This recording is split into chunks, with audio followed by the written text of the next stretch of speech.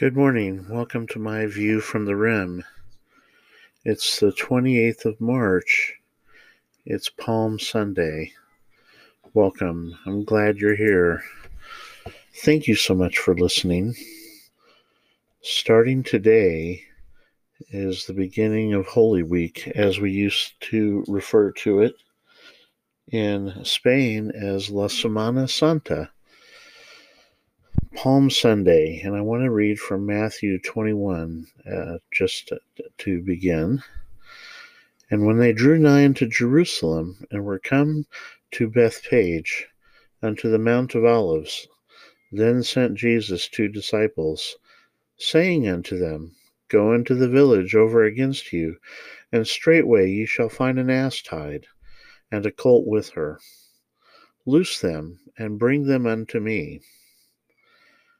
And if any man say aught unto you, ye shall say, The Lord hath need of them, and straightway he will send them. All this was done that it might be fulfilled which was spoken by the prophet, saying, Tell ye the daughter of Zion, Behold, thy king cometh unto thee, meek, and sitting upon an ass, and a colt, the foal of an ass. This is out of Zechariah, the prophet Zechariah. The king of the Jews was to arrive in Jerusalem not as a conquering king upon a charger, upon a stallion, or in a chariot, but as the King of Peace.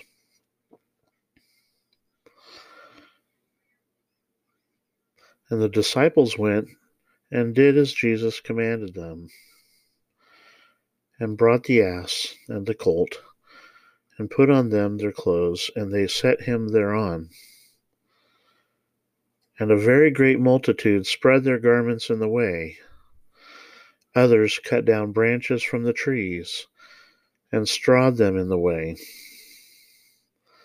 And the multitudes that went before and that followed cried, saying, Hosanna to the Son of David! Blessed is he that cometh in the name of the Lord! Hosanna in the highest!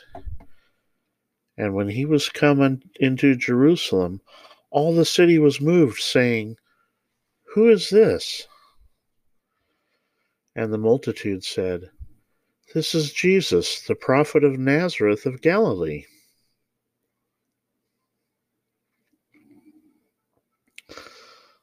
Think about that entrance. An entrance of peace. An entrance where the people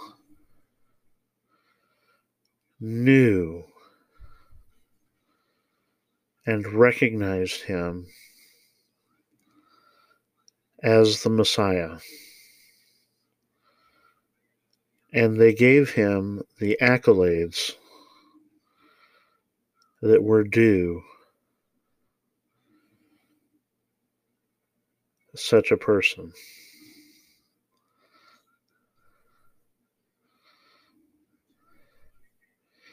And to think, just 5 days later, these same people would choose a traitor, a murderer, over him.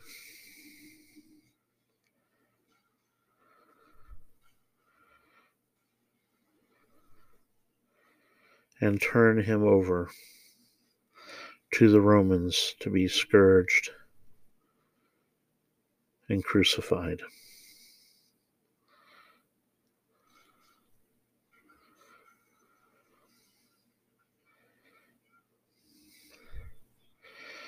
Of course, he was not the King of Peace for very long as he entered the city.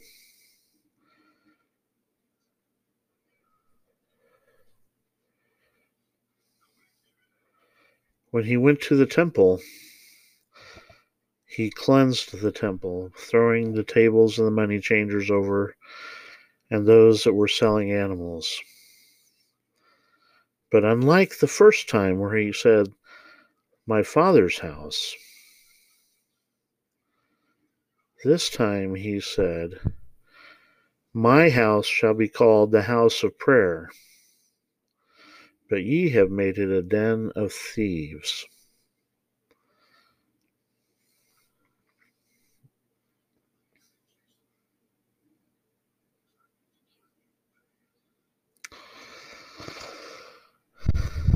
And so begins the clash between the establishment Judaism, meaning the Pharisees and the Sadducees and the scribes and the rabbis, and the fulfillment of God's plan manifest in a son of Judah, a son of David, Jesus Christ, the only begotten of the Father.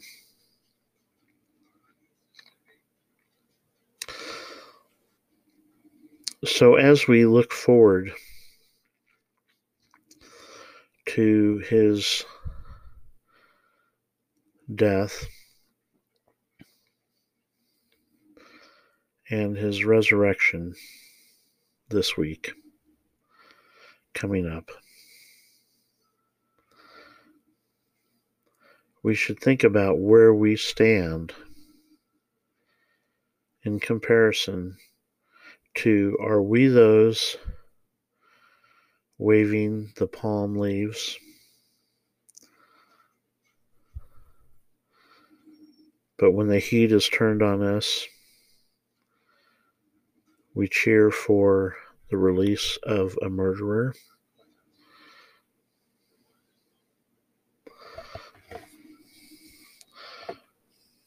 Or perhaps we're the ones who are not sure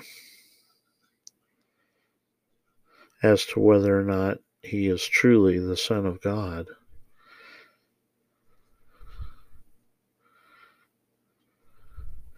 But we know he's a good person.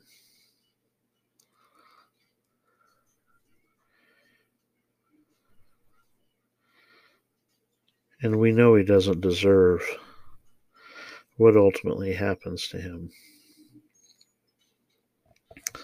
But here's the thing. As the leaders of the Jews hurled terrible insults to him, telling him that if he was the Son of God, to come down off the cross and they would believe. And of course, this is where Satan does his work, where he sows doubt. And look at it in our world today. Doubt is everywhere.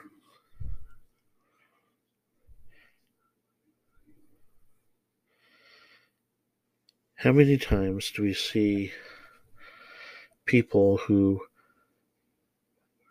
are ministers and preachers who have been, at one point in their lives, felt called to the ministry, yet they do not believe that Jesus Christ is the literal Son of God? Yes, that's a thing. And I don't have the polling numbers here because I didn't think I was going here. Didn't even occur to me, but we're rolling. The Pew Public Research Poll does an outstanding job of gauging religious sentiment. And while those religious creeds that maintain a doctrinal position do not lose membership as fast as those who try to roll with the times, who try to adapt their doctrines and tenets and creeds to the social mores of the day. There's no question that people in general in the United States are turning away from religion. They have all sorts of excuses for it. And I'm not discounting some of those excuses. Some of them may be perfectly valid. But you have to ask yourself this. Are you consistent when you look backwards and say, well, they did this then? Are you consistent across the board?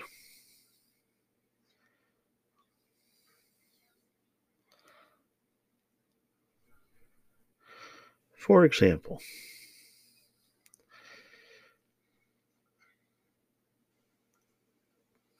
the Church of Jesus Christ of Latter-day Saints that I'm a member of had a long-standing practice that they did not allow male men of color or males of color to be ordained to the priesthood until 1978.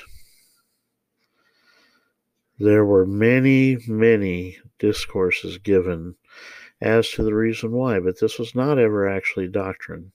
And I don't want to go into because there's all sorts of things that all sorts of leaders who are prophets of God have stated.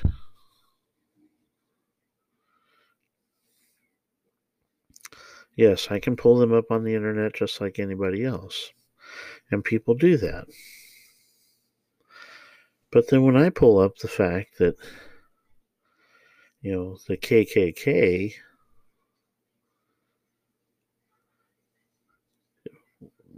was the militant arm of the Democratic Party until not all that long ago. I mean, Senator Byrd was a Klansman, and he died while Barack Obama was president of the United States. Now, he'd renounced the Klan, but it wasn't that long ago when you consider time.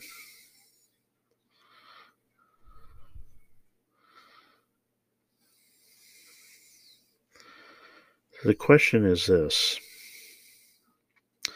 as we look forward, starting today, are we willing to look forward with faith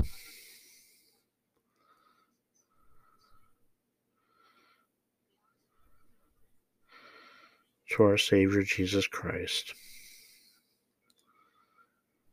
understanding that those men on earth and women who are here to guide us and give us direction are imperfect beings? Are we willing to forgive what has gone before? Are we willing to forgive others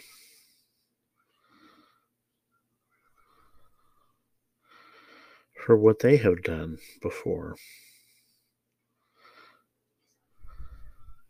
Have you noticed a refrain here?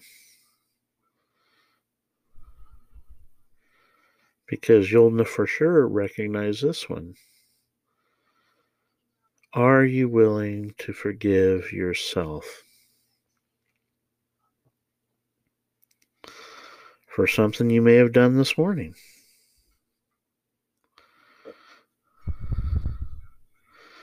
For a weakness that you may have, that you're fighting against with all your heart and your mind,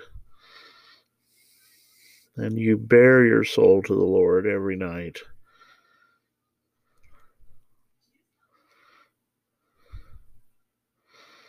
My brother and sister,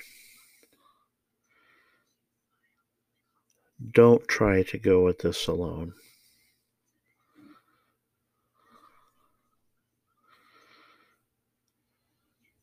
Starting today, will you take the Lord's hand and let Him guide you?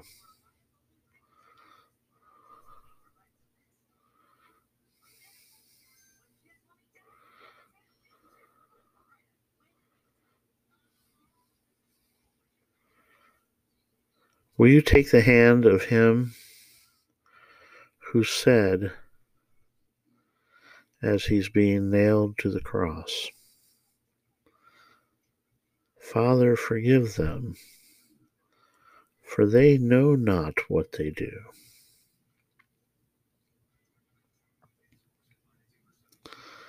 Do you think He was just referring to the Romans? Or do you think He was also referring to the people?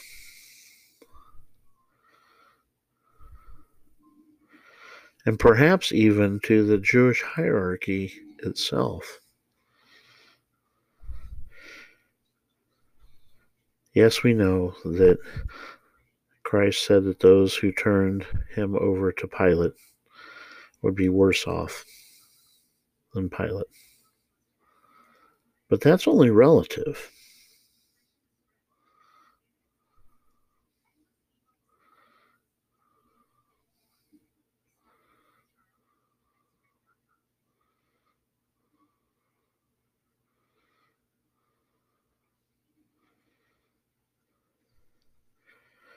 His yoke is easy. His burden is light. Or so goes the refrain.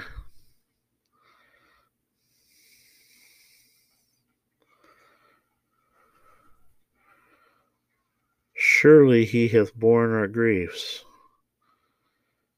and carried our sorrows.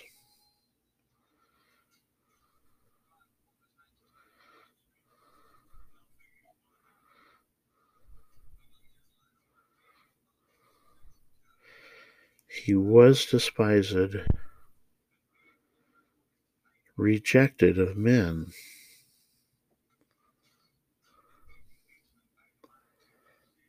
a man of sorrows, and acquainted with grief.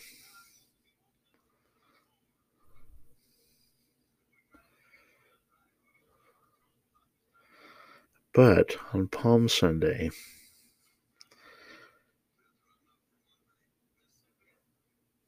on that one day,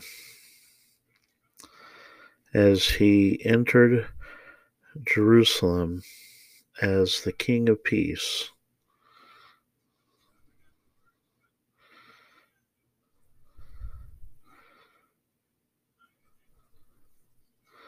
on that one day, He was heralded by His people.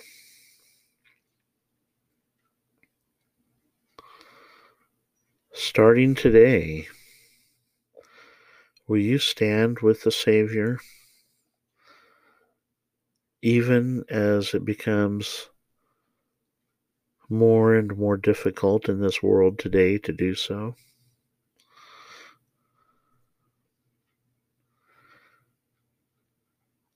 Because it will, and we know that.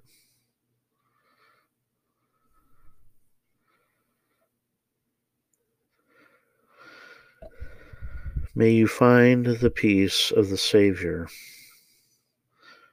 who went as a lamb to the slaughter.